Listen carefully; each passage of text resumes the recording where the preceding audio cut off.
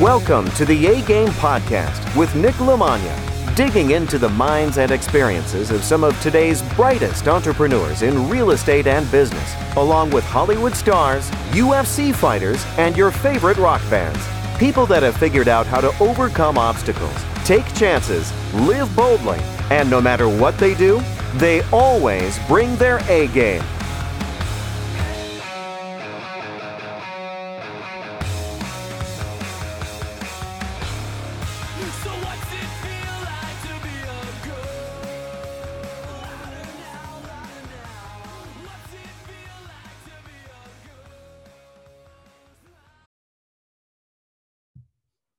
All right, today's episode of the A-Game Podcast, as always, is brought to you in part by Naked Warrior Recovery CBD. Go on nicknicknick.com/links and check out under affiliates. When you click on Get My Discounted CBD today, you will see a link to Naked Warrior Recovery CBD, owned by Navy SEAL William Brannon, hailing out of the beautiful Hawaii, which sounds amazing right now. He's got some of the quality CBD, some of the best out on the market. When you go on that site, you'll see a whole array of different products, whether it's topicals, gummies, drops, swag. There's greens, there's melatonin, there's immune system stuff. That site grows all the time with new stuff, new gear, all new innovations on different types of CBD that they have out there. It's that pure, real CBD. It's not that gas station brand crap. This is all natural. There's new THC. It will not get you high. Try it for 30, 60 days consistently, and you will absolutely see a big difference in the way you feel, the way your sleep is, the way your appetite is, the way your inflammation is probably the biggest thing for me. Nagging aches and pains from lifting weights, doing jiu-jitsu, just beating up your body over the years. Start to get older, those things start to act up, and all of a sudden, 30, 60 days later, you start to see a big difference. Definitely been helping me sleep, helping me relax, helping with my appetite, helping with my stress. So to me, it's been a miracle drug. If you put in promo code A-Game at checkout, you will get 20% off of every order that you make at Naked Warrior Recovery CBD. So go and check that out and support the cause, support your body, and support a great model American in William Brannon. Also, pick up our free ebook, What Every Investor Needs to Know and How Corona has Changed the Real Estate Market. If you go on nicknicknick.com, you will be able to get that book free. It's a nice, easy read, a decent overview on some of the things we found over the last year. Maybe a little less since COVID came. If you go on Amazon, it's a few bucks, but you can get it free if you go through our website, nicknicknick.com. And also, if you're on that site and you're looking to start to get into real estate or scale up your real estate on any level, come check us out. When you go on the nicknicknick.com/links, you'll be able to find all the different ways to touch base with me. You can message me directly on social media, or you can find multiple ways to contact us on that website and figure out, do you want to buy properties from us? Do you want to sell properties to us? Or would you like to partner on something, whether you're into residential fix and flips, buy and hold, you want some cash flow properties, looking for some development deals, some commercial deals. There's a number of different things we can start to put together. Just start the conversation whether you're a beginner, intermediate, or an advanced real estate investor. There's ways we can do deals together, partner together, make some opportunities, and really make something happen. So do not wait any longer. Start out 2021 with getting some new assets on your books, getting a new return on your money, and not wishing that you did something sooner. I'm about to break into this great episode with Mr. Mike Ealy from Nassau Investments. I'll give him an intro as soon as we get started, but you guys are going to love him. He's cool as hell, just a chill guy, open book. He's got a great story. And this is a fun interview, man. He just seems like he'd be a great guy to hang out with and just have a couple of drinks and hear some of his war stories, man. So I appreciate that he jumped on. Him and I connected on social media, and it was an absolute blast talking to him. I think you guys are going to love this episode. Hope everybody had a great holiday, and looking forward to starting out 2021 with a bang.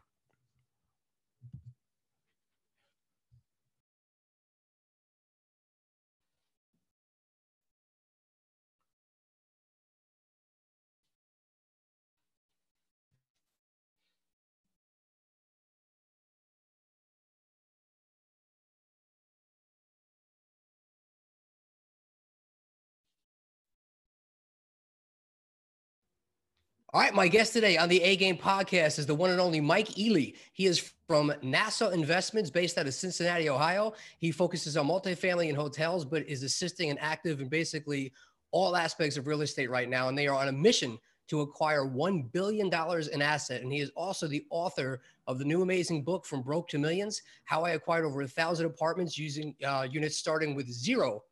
So I'm very excited to have him on. We're going to talk about a lot of different things. His social media is how I found him, and I've been following him ever since. And I've been very impressed, doing research, listening to all the things. And I'm really excited to have you on today. I appreciate you doing it. Thank you for being here, Mr. Mike. Hey, thanks for having me, brother, man. This is the show, man. The A game with Nick. Let's get busy with it, son. That's what I'm talking about. I like it. I like it.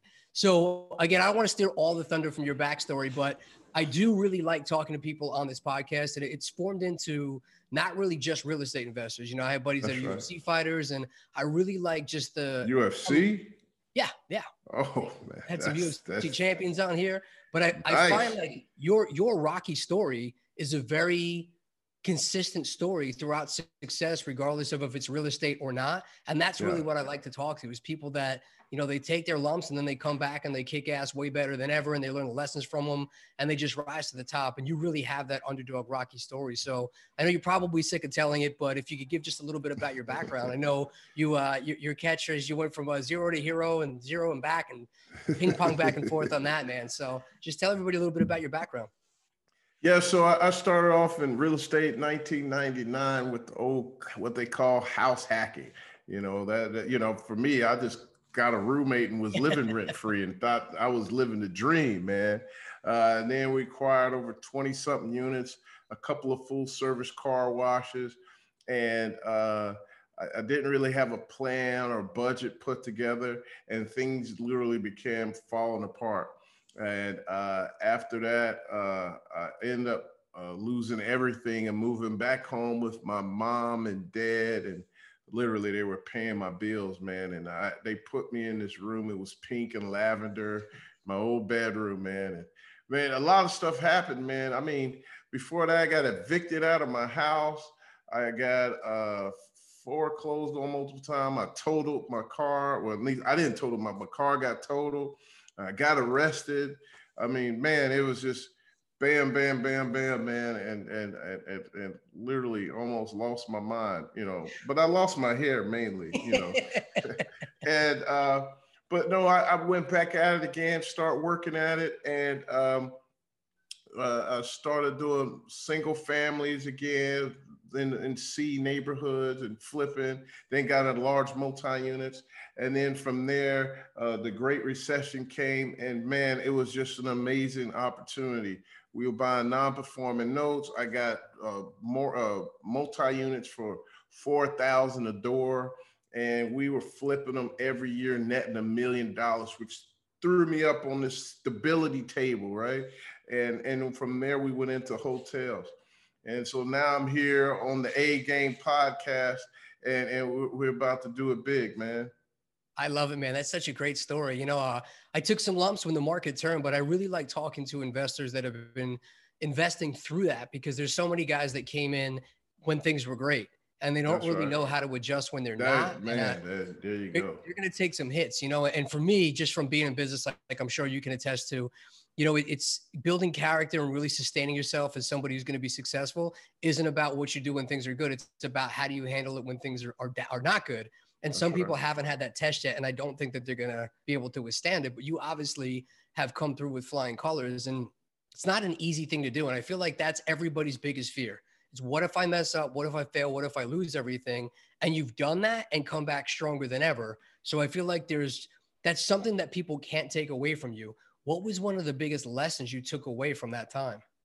Man, well, I just want to add to that, man, that the biggest fear is fear, man. And I had this favorite shirt with Bruce Lee, fear is for others. But I have to remember, because I push back on people like, man, I don't know if I could do it. I don't think you can do it. And I'm like, dude, it's not a big deal. And people are so fearful, but I went through that. So I'm like, man, ain't nothing to it. Like, it's very inconvenient. It's uncomfortable. You don't have choices, you know. Hey, when it's time to get a beer, you're like, do I want Heineken's or a Budweiser? You know, like that's, you're going to Budweiser. You're not eating steak. You're eating Roman noodles, all right? And so we went through that. But I think one of my biggest lessons is definitely setting up the reserves and doing your projections. You know, a lot of people, when they do deals, they don't really budget for maintenance or or your gas and electric bill, or just a capital expense. You know, you got to redo the roof, or you got to replace some windows, or what a lot of people gonna run into is waterproofing, because they'll buy some apartments with a basement, and actually they were built in the 50s or 60s. Well, them foundations are going to give, and they didn't budget for it, and that can kill you. You know, so it'll continue to stockpile. You know, well, I wasn't ready for that. And then you get hit for taxes. You know, those are the basic principles that you have to do. Like Mom always says, save for a rainy day, and those are one of the big things that I did, saving for a rainy day. That's awesome. Now, as far as getting through that, I mean, I'm sure there's a lot of fear and anxiety, and you know, your ego takes a little bit of a hit. But what did you do to talk yourself back up and get the confidence to go back out there and conquer that fear? Man, it is a true story, man. All I did was pray and meditate and fast. And I read every book I could put my hands on, my eyes on, about leadership, about overcoming, about some of the most successful people, even down to plants, to dictators, to some of the greatest leaders of our country, of the world, and understanding power. And from that, even from the Bible, I learned two basic principles. This was it. Uh, Treat others as you want to be treated, and believe with certainty. And all these things will happen. Just you have to have not just faith, but certainty. And then put your action steps in. I don't want to get all biblical on you, but it says a faith with no works is dead. You know, if you don't put no action steps with it, it's not going to happen. And that, take it to another level, it's really simple to be successful. But I don't want to steer you wrong. It does take some hard work, but it's really simple. It's simple. Have a vision, make a commitment.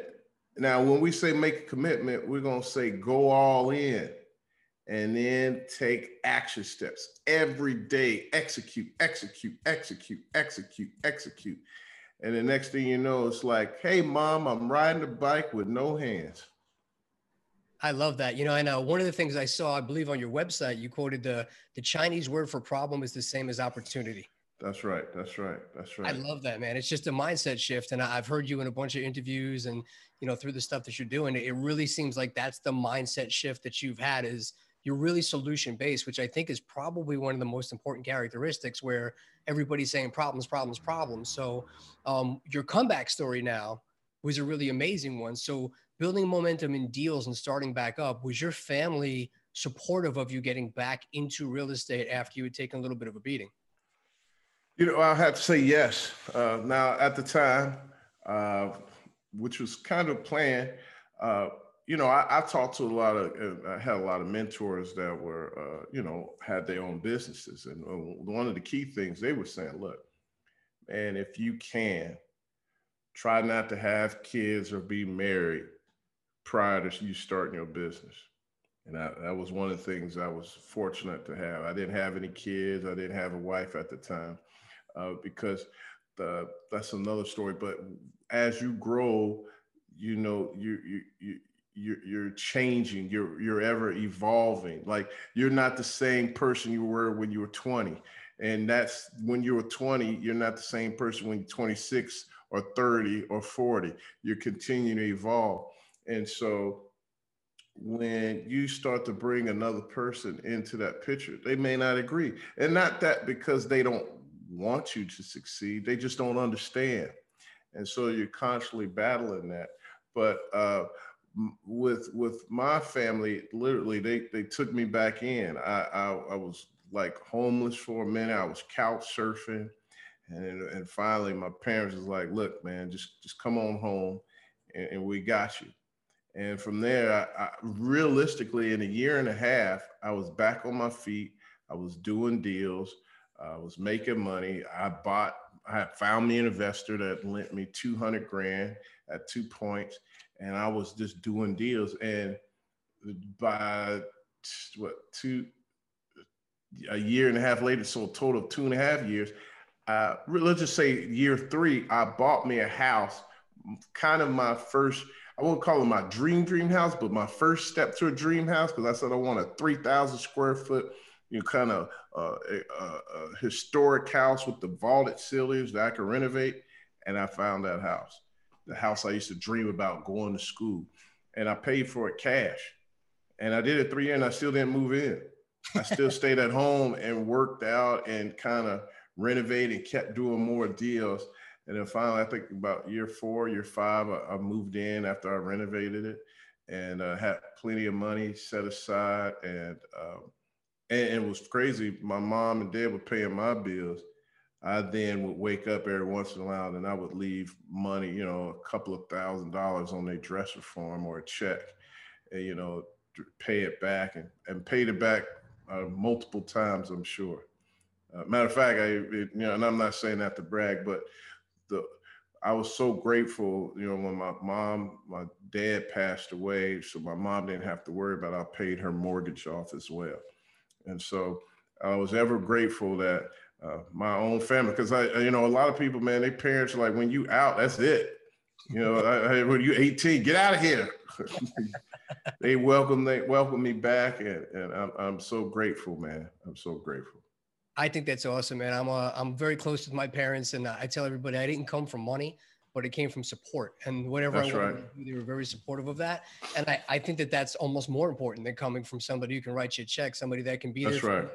And so I think that's awesome. The fact that you did that for your parents, I think is amazing and says a lot about you, because I know a lot of people that would not do the same thing. And that doesn't make sense to me, having the relationship I have. So yeah, I relate to that, man. I think that that's awesome. Now, building back up, what was it that happened that made you decide you were going to go back at it? Like, was there something that you just, one day something happened, you were like, all right, I'm getting back on the horse. I'm going back after this.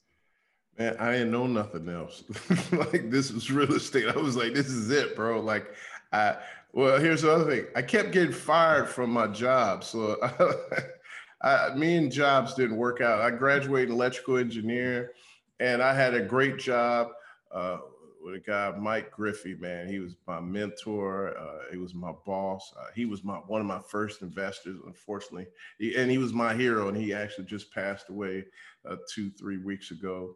And he hired me on, man, as an engineer, wanted to show me how to build a successful business and invest. At the time, I was doing concerts and parties, and he bankrolled me. And man, it was one of the greatest things ever, man. And I just truly appreciated that. And from there, I got more investors, started doing more deals. I think that's awesome. I'm very sorry for your loss. Yeah, thanks, man. Thanks. That's tough, man. But that's great that he was there for you. And now I know as part of you getting to where you are today, I've heard you talk about goal setting a lot. And I love the story that you talked about, how you made that mental shift to say, I'm going to make $1 million this year, but you didn't hit it that year. But talk a little bit about that, because I think that people downplay writing goals. And some of the most successful people I've had on there, they literally say pen and paper every day, write down the goals, and you realign them. And like, again, all those business cliches, man. Like, if you shoot up here and you hit down here, it's still good as you're still making your way up. So your year that you didn't hit would still be a great year for anybody. That's right. Oh man, it was still an outstanding year, but pushing the limits. But that came, I was always into goals, but the book that really did that was Jim Collins, From Good to Great. And he had this thing called BHAGs, big, hairy, audacious goals. And it was like, look, who cares? Like, make them so ridiculous, so uncomfortable, that's unrealistic to obtain. But what happens is you'll set the bar so high that you're accomplishing goals that you would never even imagine. And so, as you say it, like I like to say, you shoot for the heavens, but then you missed it and you only landed in the stars. Well, you shoot for the stars, you land in the clouds, but but if you keep shooting for the earth, you're not going anywhere, brother. You'll be right here. So always look at trying to hit a new paradigm. And because of that, like, for one, here's one of my BHAGs now is hotels, 100 hotels in this climate. It's ridiculous. That's crazy. But because of that, I've landed 4 hotel deals. And because I shared it with people, and we have the process, people are reaching out to us, throwing us deal, inviting us in joint ventures that would not have been on the table if I wouldn't have set that goal. So I encourage people, man, just to go after it, and that's what I did. At first I set the goal for what was it? Just to get to live rent free. And then I was like, whoa, I'm living rent free. Well, let me try this again. And then I did it where I bought 2 Ford families and they paid my car note and my utility bill. I was like, whoa, we got to do it again. And then I did another one. I had that was going to savings. So I'm working a 9 to 5 and my real estate has paid all my bills. And so I'm banking my check. I was like, man, I thought I was rich. I felt like Dave Chappelle or Rick James. I'm rich, bitch. You could tell me nothing, man. And, and like I said, I set out the goal to make $1 million, man. And you know what? I failed. I didn't do it. But because I set the goal, I made $250,000 that year because I set my heights. And then I kept working it. And by I think about the 3rd or 4th year, I finally made $1 million. And I was surrounded by people that were doing the same thing. As they always say, the cliche, if you can't, if you want to be like somebody, be around them. And if they're not, change the people around you. And I hung around some big dogs, man. And I was like, look, dude, I just want a crumb. And literally, I'll never forget my first crumb from the big dog was, hey, Mike, you like multi-units. Well, I only like to do deals in 3 to 5 million. So I got this little 28 unit, man, that you can have. They had reserves and escrows. You can manage it, take over. I'll come back and buy it from you. You kind of doing me a favor. And I was like, I'm doing you a favor? Okay. And that deal I made, about 150, 300,000 on it, a crumb. So I'll take crumbs all the time, but with sincerity. I'm not saying just to hang around people just because. I'm saying hang around people because you'll learn more and you'll grow into that vision that you have. I think that that's absolutely true. And 100% I agree with the masterminds and the groups that I've been around, and just cutting out the negativity and the negative people. It makes a big difference. When you're hearing people every day share their success stories and it doesn't come across as bragging versus people every day telling you can't do this and it doesn't work and it's a scam. And, that weighs you down, and it starts to. Exactly.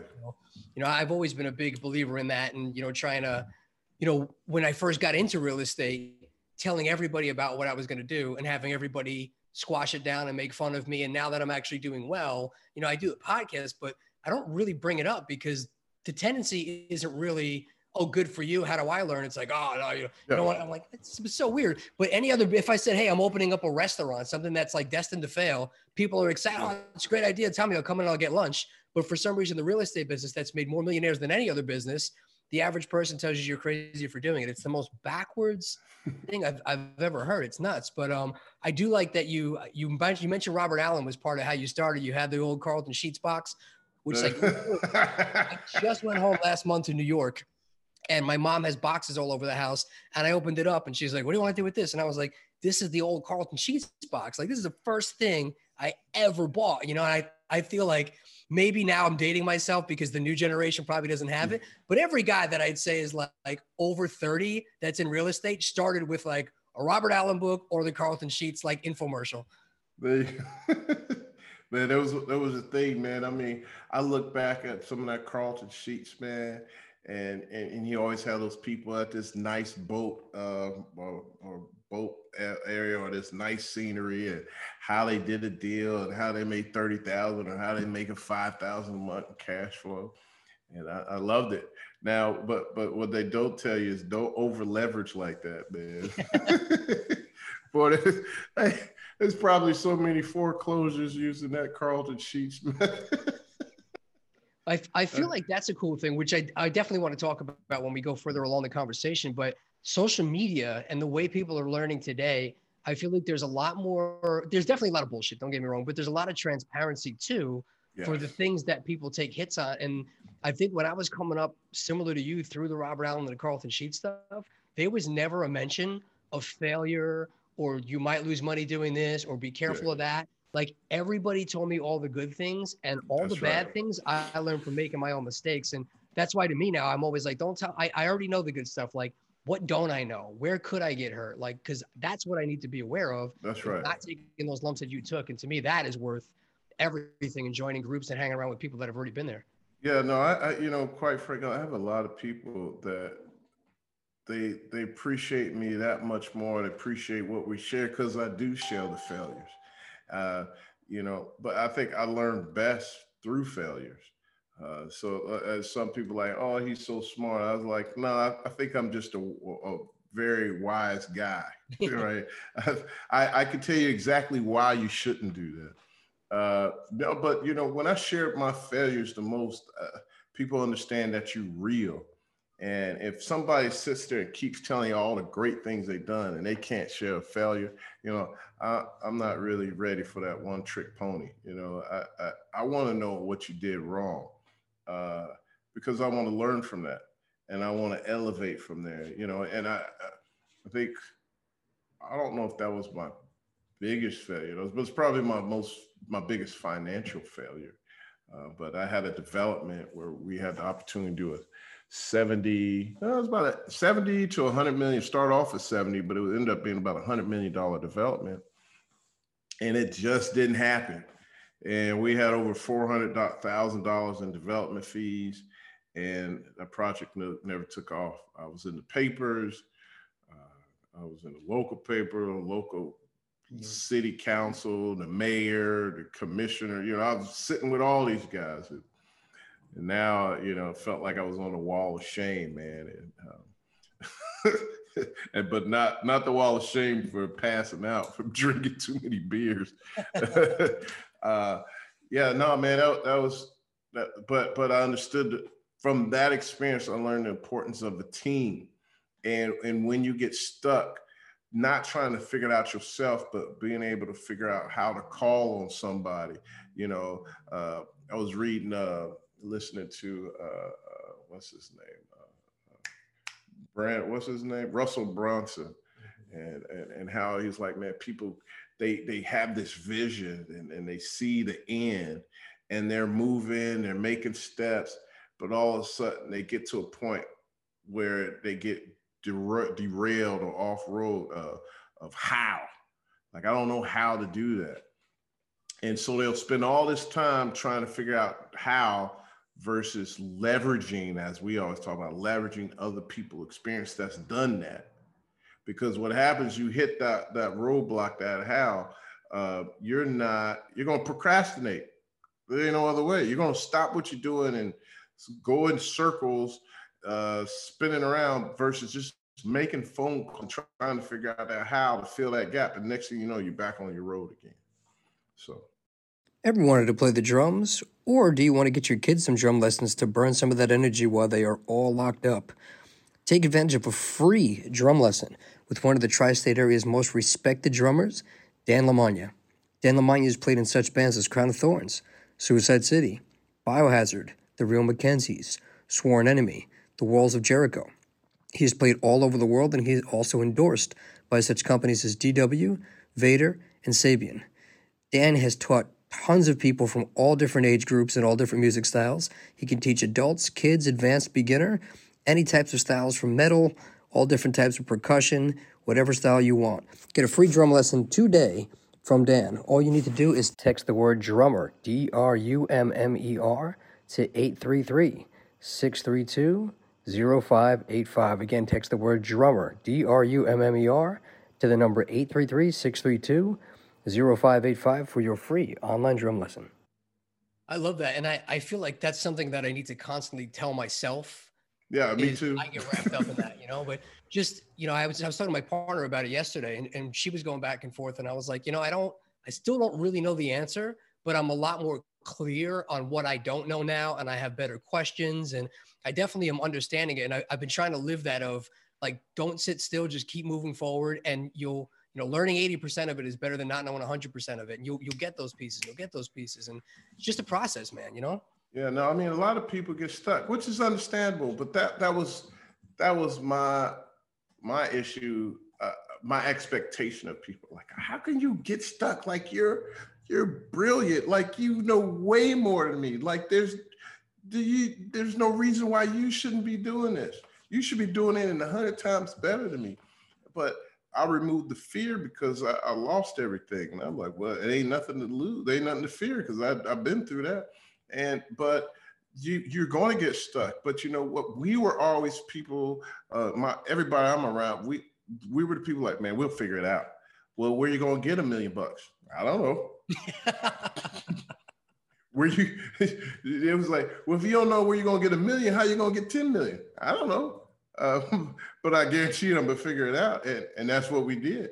We learned how to pitch people the right way, to give them the elevator pitch, to let them, to bring value, to not talk about yourself, to let them know it's all about you and what we can provide, and that we will be the bridge to get them to where they want to be. And once we did that, that's when we started raising money. But it wasn't that easy, Yeah. Well, you touched on something of like, hey, these people are smarter than I am. How come they're not doing it 100 times more? I've actually found that the more I know, the more I overthink it, and the less I do. And I'm almost jealous now of the people that are starting out that don't know any better. When I was just like, brand new and green and I was a blank slate, I was just going after everything. And now I'm like, so it's almost slowed me down. Like, I'm almost jealous of new guys that are just green and just bright-eyed and bushy-tailed and going after it because there's no breaks. Yeah, they don't get it. And so they're not.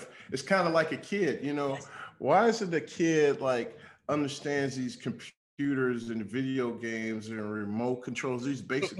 Why? Because they ain't scared to push all the buttons. They just keep pushing the buttons, right? And then once they pushed all the buttons, they get it. Whereas us, we're like, I don't want to push that button because then I may turn my TV off forever and I'll never be able to turn it back on, right?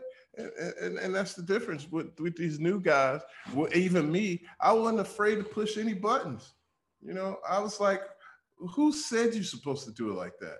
And then I'll do it and I'll mess up. And I was like, that is why you don't do that. Great. Now here's a better way to do it. And so, that's it, man. So it's just going after it. Push the buttons, man. That's it. Push the buttons, go after it. Be relentless, man.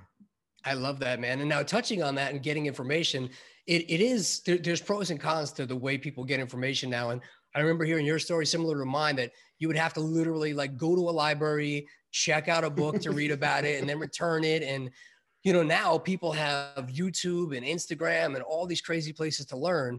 But I want two-part question, really. What is your thoughts on the way that there's just information everywhere now? And follow up to that is, do you think there's too much? Because when I put myself in the shoes of somebody starting out, that I'm like, look how good you have it. I also look at it as like, who do you listen to? Where do you go? Where do you start? It's almost overload. I had to make a decision last week that I was like, I'm only going to pick like 3 or 4 Facebook groups and follow only them for a month, because this gets me excited. This one's doing this. I want to be on this webinar, and your head will explode. You get overwhelmed really quickly. No, you got a point. I was fortunate to be able to make some good decisions. I can't say I always made the great decisions, but I already kind of knew what I wanted and what it should kind of look like. But I didn't always know the process, right? And it's very, it's like, here's a perfect example. So football, my kids playing football, and I never saw myself being a 7th, 8th grade football coach. The reason why, I knew I could coach anybody from preschool to 6th grade, because at that age, it's nothing but confidence. All I got to say is, you're great. You could do anything, run through that brick wall, and they would run through the brick wall. That's simple. But when you got to 7th, 8th grade, that brick wall ain't working no more. You got to teach us some skill sets. And so I say that there was YouTube and all these online, and I kind of knew what to look for and what I need. I saw what these kids were missing, and I could go online and easily access it. Uh, but like real estate, you can easily go online again and access it.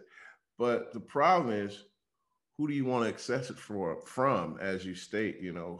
How do you know it? And it's kind of like you'll know their voice. You like, but you got to have some basic principles, right, for yourself. Like, even though they're different and they're bringing some information, you still got to evaluate the person, right? Do they have the same principles that I do? Uh, are they going in the same direction I want to go? How have they learned from their mistakes? And that's kind of a good way of looking at it. And that's why I have the followers I do. I don't sell them BS. I don't try to be something I'm not. I tell like it is, man.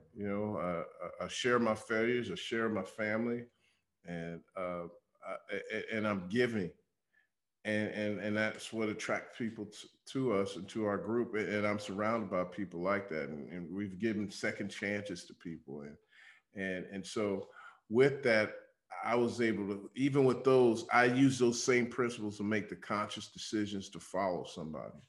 And then once I get what I need, I'm off to the next thing. And I look at people, and then here's the other thing. Just look at people that's having success with that prior information. You know, it's kind of like a hotel, man, or a product. Nowadays, man, you're like, well, how do I know this is a good product? Look at the reviews. If the reviews say it's good, most likely it's good. If it says it's bad, don't be the first one to try to do something different. Like, well, so I think that's it. Yes, it could be an overload, but just check out the reviews and look at people's past success, man. Do a little due diligence and then follow. And you'll be surprised. And and you know what? Follow some of the big guys. I mean, Dan Lok, LOK, man, amazing. Because of him and another guy, I learned how to pitch. I knew what I was looking for, and just watching a 5-minute video from him, I cleaned up my pitch and I started closing like crazy.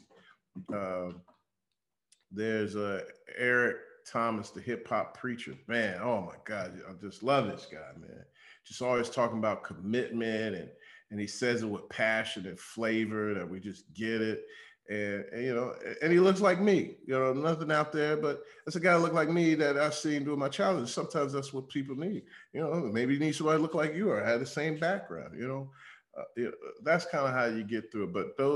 But I've listened and read through about everything, man. And when somebody clears up that notch, that's why I like it. So yes, it's a lot of information out there, but just listen with your heart, look at what experience they have, and then make the decision, just follow, like you said, and don't quit listening to everybody else, man. Just dig in for a minute.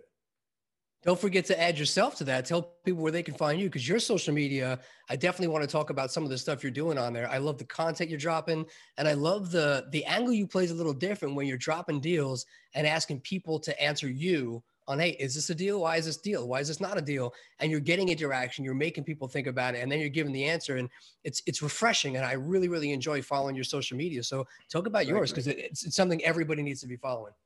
Yeah, so right now we got our tribe, right, in Facebook, Apartment Investing Secrets, where we share tons of content on whether you want to do house hacking, or apartment or hotel investing. You get all that kind of information, how to look at a deal, how to raise capital, how to use online, all free content. I said all this all free.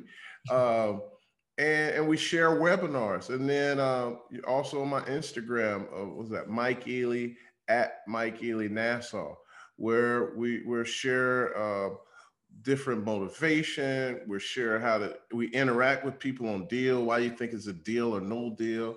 I answer people questions. We do that on LinkedIn at Mike Ealy. I'm just a giving person, and I just wanted to change my community And I knew I could do that through real estate. Now I'm not saying that's the only way, but that is where I'm at right now. That's what I know on the back of my hands, right? Like I do that in my sleep. I wake up, Mike, I don't know where this is. I was like, look, all you gotta do is plug in this formula and do this, and it's done. And I go back to sleep. Like I know it like that. And you know, in our book right here, From Broke to Millions, for broketomillions.com, I wrote in a book, man, about my story, share the formulas, why you should do things, why you shouldn't do things, how to buy if you don't have credit, how you buy if you don't have cash, how to raise money, where to find deals. I mean, the list goes on and on and on and on. Even the mindset of succeeding. And you know, that's why here, like I always share, that's why I have this picture over here. It's this, he ain't heavy. We always want to reach back and pull people up, man, and bring them on our level, and not just my level, surpass me. As a matter of fact, some of my students are surpassing me. I'm jealous, actually. Had a student, seriously, man, I'm teaching them all about it, and whether he comes through, you know, commits to this guy, but through my techniques, he meets a person that's in charge of a $400 million trust that has to distribute this money. And I'm like, well, son of a biscuit, you know how long it took me just to find somebody with $1 million, and you off the rip, and you know, in 6 weeks or less. So, you know, I'm just saying, a lot of great content, and you know, I see a lot of people succeed. It definitely is. And one of the tips you gave that I definitely like to ask you about is you said you're very careful about picking markets, which to me is a huge thing. And what I see, especially, you know, I've been wholesaling portfolios and apartment buildings and things like that. And people are constantly battling me of, well, you know, we usually like to get a better cap rate and more aggressive returns. And I'm like, great, send me the deals that you think you're getting a better return on. And they're always in these terrible neighborhoods. And I'm like, you just don't understand that that's not really a performing cap rate. That's not really the return you're going to get. So when you invest in a little bit of a better area, yeah, maybe the return on paper won't be an 11 cap or a 13 cap or something like that, but it's actually going to make you money versus just, you know, again, like you said, cost you your hair, cost you your stress. So to me, that's a huge thing that I've seen you give a lot of great advice on.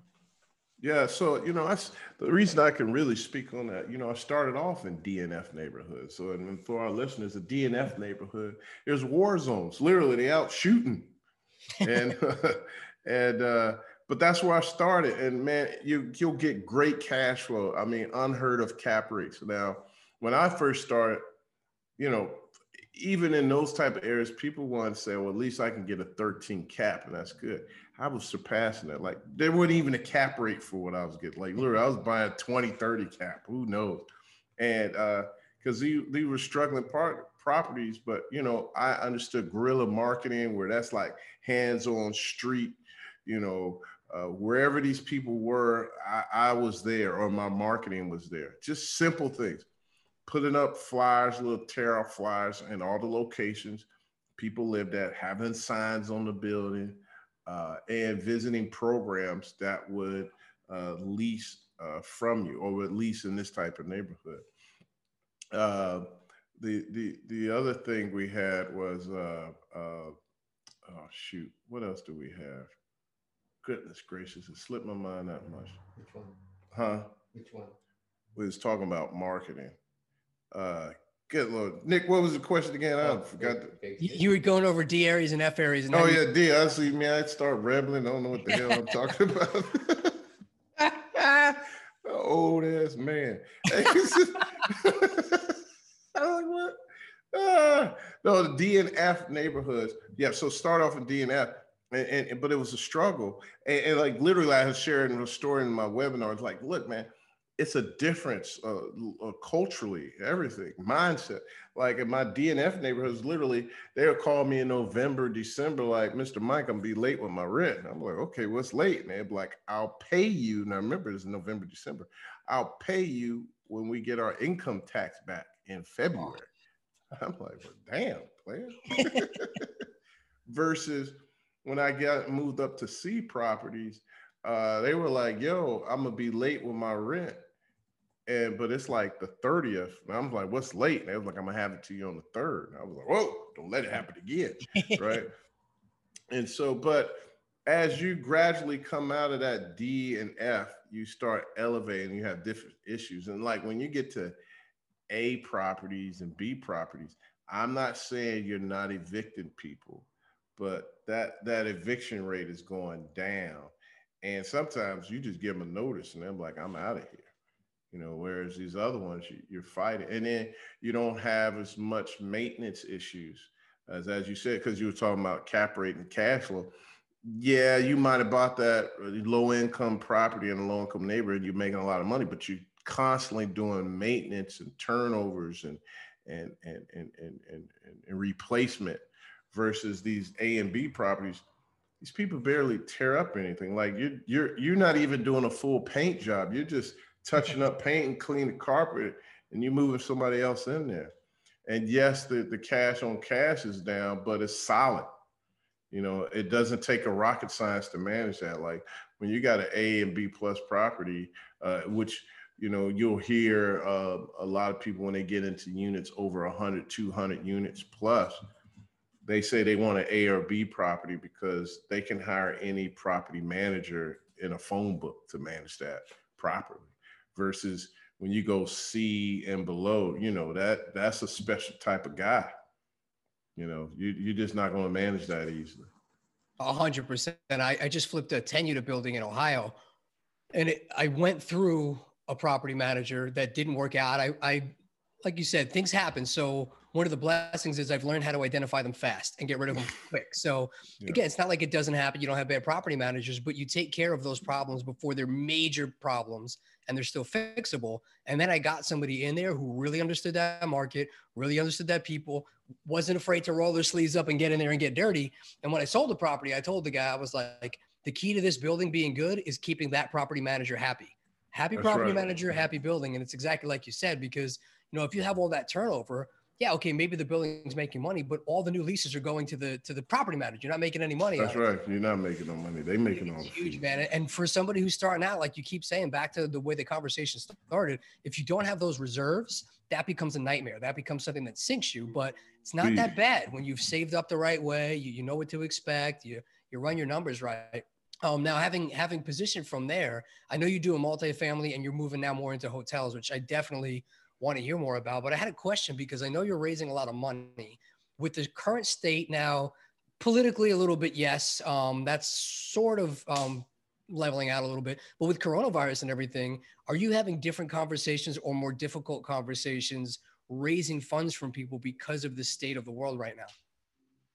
No, I'm not. And that's because when you're raising money, it's about relationships. And people, you got to realize people are investing in you. They're not investing in the hotel, they're investing in you. And once you know that, and so here's let me go back a little bit. When I first went out to start pitching money, I started telling everybody about what I was doing and our success. They do care about that, but your investors really don't care about it. They really care about what you're going to do for them. And can I trust you to invest my money and make something good in return happen for me, right? And so I say I didn't have a rough time raising money because they invested in me and they respect what I do. And I really studied the market. So they trust me that I analyze the market. And so with the coronavirus, I was fortunate enough to really watch this whole thing unfold because I have a lot of friends that work in research and development for all these pharmaceutical companies. And they every single one of them came back to me like, Mike, it's going to be rough. There's going to be shutdowns. Everything they said is what's going to happen. But they was like, look, we should by October, November, they already started working on vaccines back in January, February 2019, 2019, no, 20.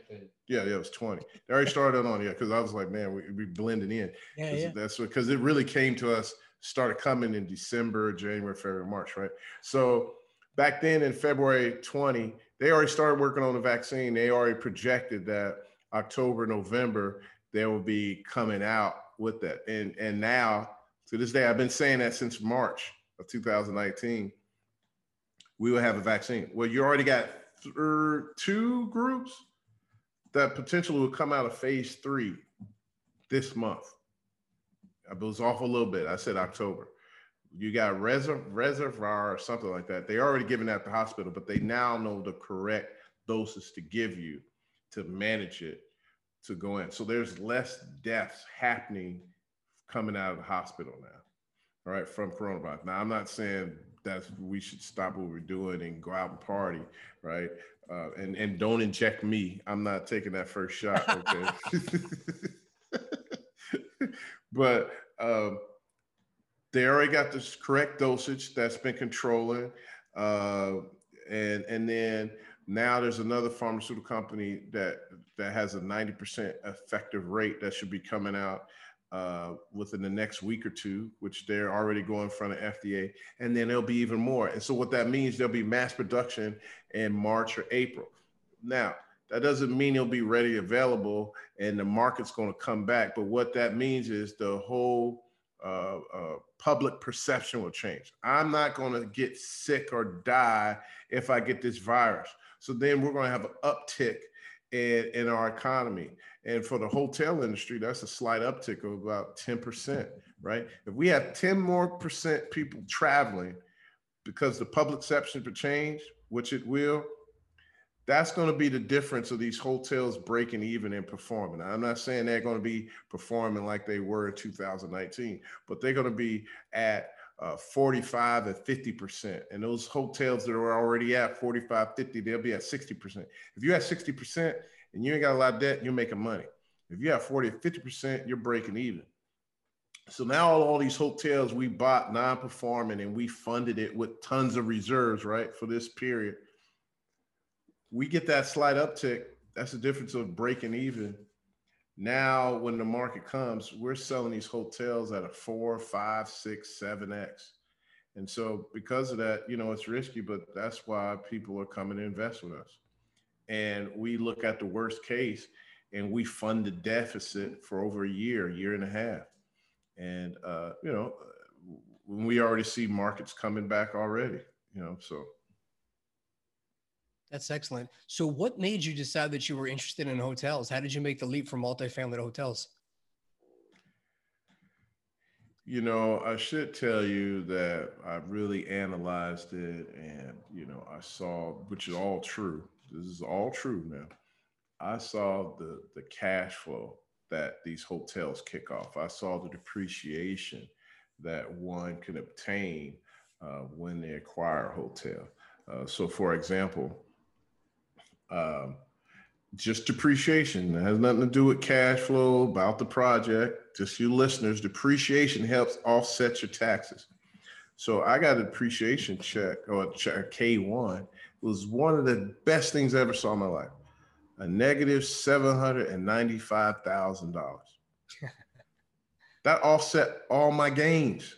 I'm not paying any federal taxes, right? I got friends in the hotel industry, they haven't paid federal taxes in years because they have so many write-offs and depreciation. That's one.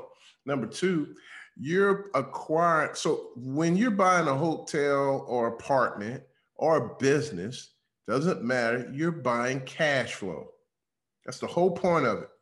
So you're buying an NOI. And so let's say the average hotel has an NOI on these little smaller hotels of $1 million, right? After 12 months, you're netting $1 million.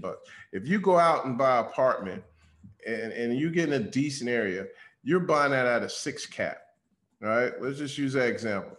You're buying that at a 6 cap. So that $1 million NOI is going to cost you about $16 million at a 6 cap. If you bought a hotel, you can buy that same cash flow at an 8 cap. That $1 million cash flow only cost me $11 million to buy. So overall, I'm buying this cheaper than I would. It would cost me a whole apartment, and it's less competitive. Now, with today's market is even cheaper. You're not even buying these hotels on cap rates. So that is the reason I should tell you why I bought hotels. But the real reason is, man, they were just so damn happy everywhere I went. I was like, why are you so damn happy? What are you doing? Like, trust me, I got some big friends that are multi-millionaires and billionaires that did apartments, and they do extremely well. And they're content. But these hotel guys, they so lively, so loose. Like, even the most rigid guy is like one of the funnest guys to be around. And I just start watching it, and it wasn't until then I got interested. And then I saw all the different things that they were benefiting from and the difference. And that's what drove me to hotels. So it was really like they were just fucking happy, and they had nice clothes, and they were traveling. And even the ones that don't shop, they were just real chill and did whatever they wanted. Awesome. Now, you just posted something a couple of days ago, maybe a little bit longer than that, of you signing docs on a hotel you were buying that you said it was basically no money down. Might have been an $8 million deal. Yeah, it was about an $8.3 million deal. Perfect example. I came in, and it's no different than what people are doing on short sales of single family house. I did basically a loan assumption in apartments or single family. What do they call it when you assume the debt on the single family? They call it loan. Oh, subject to. Subject to, yeah. That's what they used to call the subject to. That's all I did, the subject to. I bought the project subject to the debt. I took over the debt. I brought it current. That was it. Nothing more, nothing less. I didn't put any earnest money down. I didn't. I didn't have to put a down payment for the loan. No, typically for the loan, you have to bring what? Uh, on a deal like that, 30% down, right? And so 30% down on what? Let's just say 9 million, rounded off 10, that would have been 3 million. So I had to bring 2.5. I didn't have to bring all that. They waived part of my acquisition fee. So realistically, I only had to bring like 300 grand to the table. The rest of the money I brought to the table was to carrying costs, to cover the deficit during the storm. And then when the market picks up, we out, we sell. Nice, man. What's your projected profit on that? So on a deal like that, we believe we could, at a very conservative, 3x on the deal. That's minimum. And that's the market not really coming back. That's at a 68% occupancy. And our ADR, which is your average daily rate, which is in layman's terms, instead of monthly rent, you have a daily rent, right? That daily rate doesn't go past $90, right? But if two things happen, if the market comes back, all right, you got that 3x, right? But if the market comes back and we get inflation, which we should get because we have this pent up demand and we're not going to have enough to provide, because you're going to have tons of hotels going offline. And not just that, manufacturing everywhere, they're not going to be ready when the economy comes back because so many people are laid off. They're not going to be able to produce or manufacture these products that we need. So we'll have inflation. So that'll push your daily rate up, right? And then if oil comes back, which it should, if it goes over $85 a barrel, we got a 7x deal. If it doesn't go over, we got a 5x. So, I'm playing the odds on that, man. I like it, man. I'm excited for you. It's good stuff. You've been awesome, man. This has been great. I definitely want to, at the end, what we like to do is called the victory lap. And I kind of roll out these last final questions, man. But so gear up, glove up. First question, giving back. I see that you guys are doing a lot you're offering all kinds of scholarships and things. So talk a little bit about how are you giving back? Yeah, so we're offering scholarships. I had the goal for 25. I want to make 25 millionaires. And we all give back to put some kids in school. I give to my church, which I kind of hide that fact. When I give, me and my buddy, we put a pot together and we run into people that are hitting hard times. And we hear about it and we're like, you know what? I think if you take your story to this church, they'll take care of you, and which is actuality us writing the checks. And so, and then my next big one is the one I really love is a football program. I got an inner city football team that we're going to sponsor, and we'll be working with about 80 to 100 kids. And so I'm putting a program not so they just learn football and be really competitive, but I want them to be competitive off the field. And so we want to share entrepreneurships and put them with like-minded, well, people not like-minded, but stepped up that can, step down and bring them up to a whole nother level because they just haven't seen anything. And so we just want to expose them to what they can and what not what they can, but what we expect them to be. That's outstanding. Talk about a typical day for you. Man, see, Corona got me all messed up, man. I'll tell you, because before Corona came, man, I was a 5 a.m. guy, and I'll be at the gym, I'm working, praying, and meditating, and then I'm off working. Man, that ain't happening no more. I'm slowed down. I'm kind of slow in the morning now, but what happens now is in the 7 a.m, I'm up and at it, feeding kids for breakfast, and then I'm off to the job, on phone calls, working deals, visiting properties, or analyzing deals, talking with partners. But now then around 4 o'clock, I quit because now I'm home, headed to work with the kids on all these sports because I coach most of them whenever they play. And so that kind of takes me up for the week. And then, but now because of that, I may lay down at 10 o'clock, 11 o'clock and doze off and wake up at 1. I can't sleep. So now I'm up at 1, 2, 3 in the morning working. So, which is cool. But, I shoot a lot of emails at 2, 3 in the morning nowadays. Nice. Awesome. What is your favorite book? Man, now for a minute, it was Relentless by Tim Grover, right? Yeah. I was really about greatness, how to really achieve it. I talked about Michael Jordan, Kobe Bryant, like they had that killer instinct.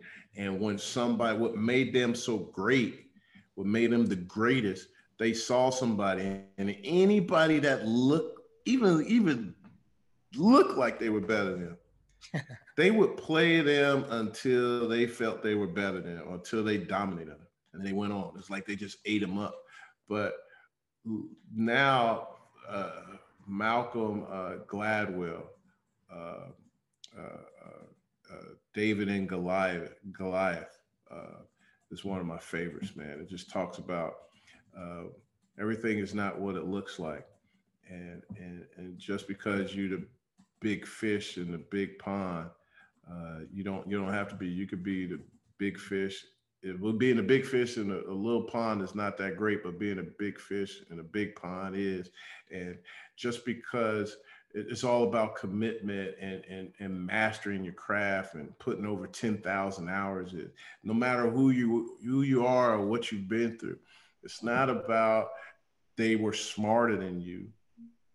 You can do the same thing with repetition and putting your time in, and you can master it.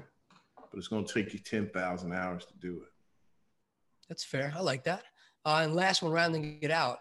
If you had a time machine and can go back in time, and a young Mike Ealy came up and asked you for advice starting out, knowing what you know now, what advice would you give a younger you? Man, I would have definitely read more. Well, I would have hung around some different mentors than I did, because I knew much more what I wanted, and I would have believed in myself even more, but put myself with more action step people. I was the guy that was believing the most, but really no guidance. And then when I finally got that guidance, I was in my late 20s, early 30s. I would have started that when I was in the 7th grade, 5th grade. Pushing on the kids, tell them that you could do these things, and guide them and have them reading about businesses and exposing them to these things right away. Because, I was fortunate enough, the reason I say that, I was fortunate enough to be a coach in all sports from every community, whether you're a low income, inner city, you're in the suburbs, you're wealthy suburbs, you in the city but wealthy, or you are a broke family. I saw all the mentalities and how they grew and why they were successful in what they did, and why some people weren't successful in sports, but they were highly successful in school. Or why these inner city guys, they were so fast, right? And they were successful in sports, but not so much successful in school. And that's because they went out and played all day, whereas these other families, they mentored and they worked with their kids and they worked with their homework, where these other families, they didn't have time to work because they're working 3 jobs just to provide. So these kids are out on their own and playing and working in the streets all day. And so naturally the streets are raising these kids versus the family. And so, I would work with them and to educate them and expose them even more. That's awesome, man. And obviously, finally, talk about present and future. Michael Ealy, how do they work with you? How do they find you? What do you have going on with Nassau Investments? All kinds of stuff. That's great, man. Come to NassauInvest.com with an S, NassauInvests.com. You can reach us there. You always find me on LinkedIn at Mike Ealy, or is it Michael Ealy? I got Michael Ealy, Mike Ealy. You see this beautiful face, baby. Right. Instagram. I'm at Nassau Mike Ealy on LinkedIn, on Nassau Mike Ealy, and then Mike Ealy Nassau on Instagram. But NassauInvest.com, you can catch us there. We get tons of information. We got new projects coming out. We're being aggressive and finding large apartment units, and we still do a couple of small ones, but our goal is to do these large apartment units, and that's where we're at. But you can find me there, brother. Awesome, man. Well, I appreciate this. Has been great. You were really generous about giving me your time and jumping on here. I've been watching you. I've been a fan for a long time. Keep doing what you're doing, man. Any final thoughts before we let you go? No, man, Nick, man, I appreciate you. Thanks for sharing your platform with me. Your listeners, man, this is truly the A Game podcast, man, where you get all the good dibs, everything, man. Brother, I appreciate you. Thank you so much. You too, man. And obviously in the show notes, I'm going to post links to all your stuff. So I'll shoot them over to you for verification, man. And I'll definitely be watching, man. Thanks a lot. Have a great day. You, sir, bring your A game. Have a great week, man. There you go, brother. Thanks. Bye. Peace, Mike.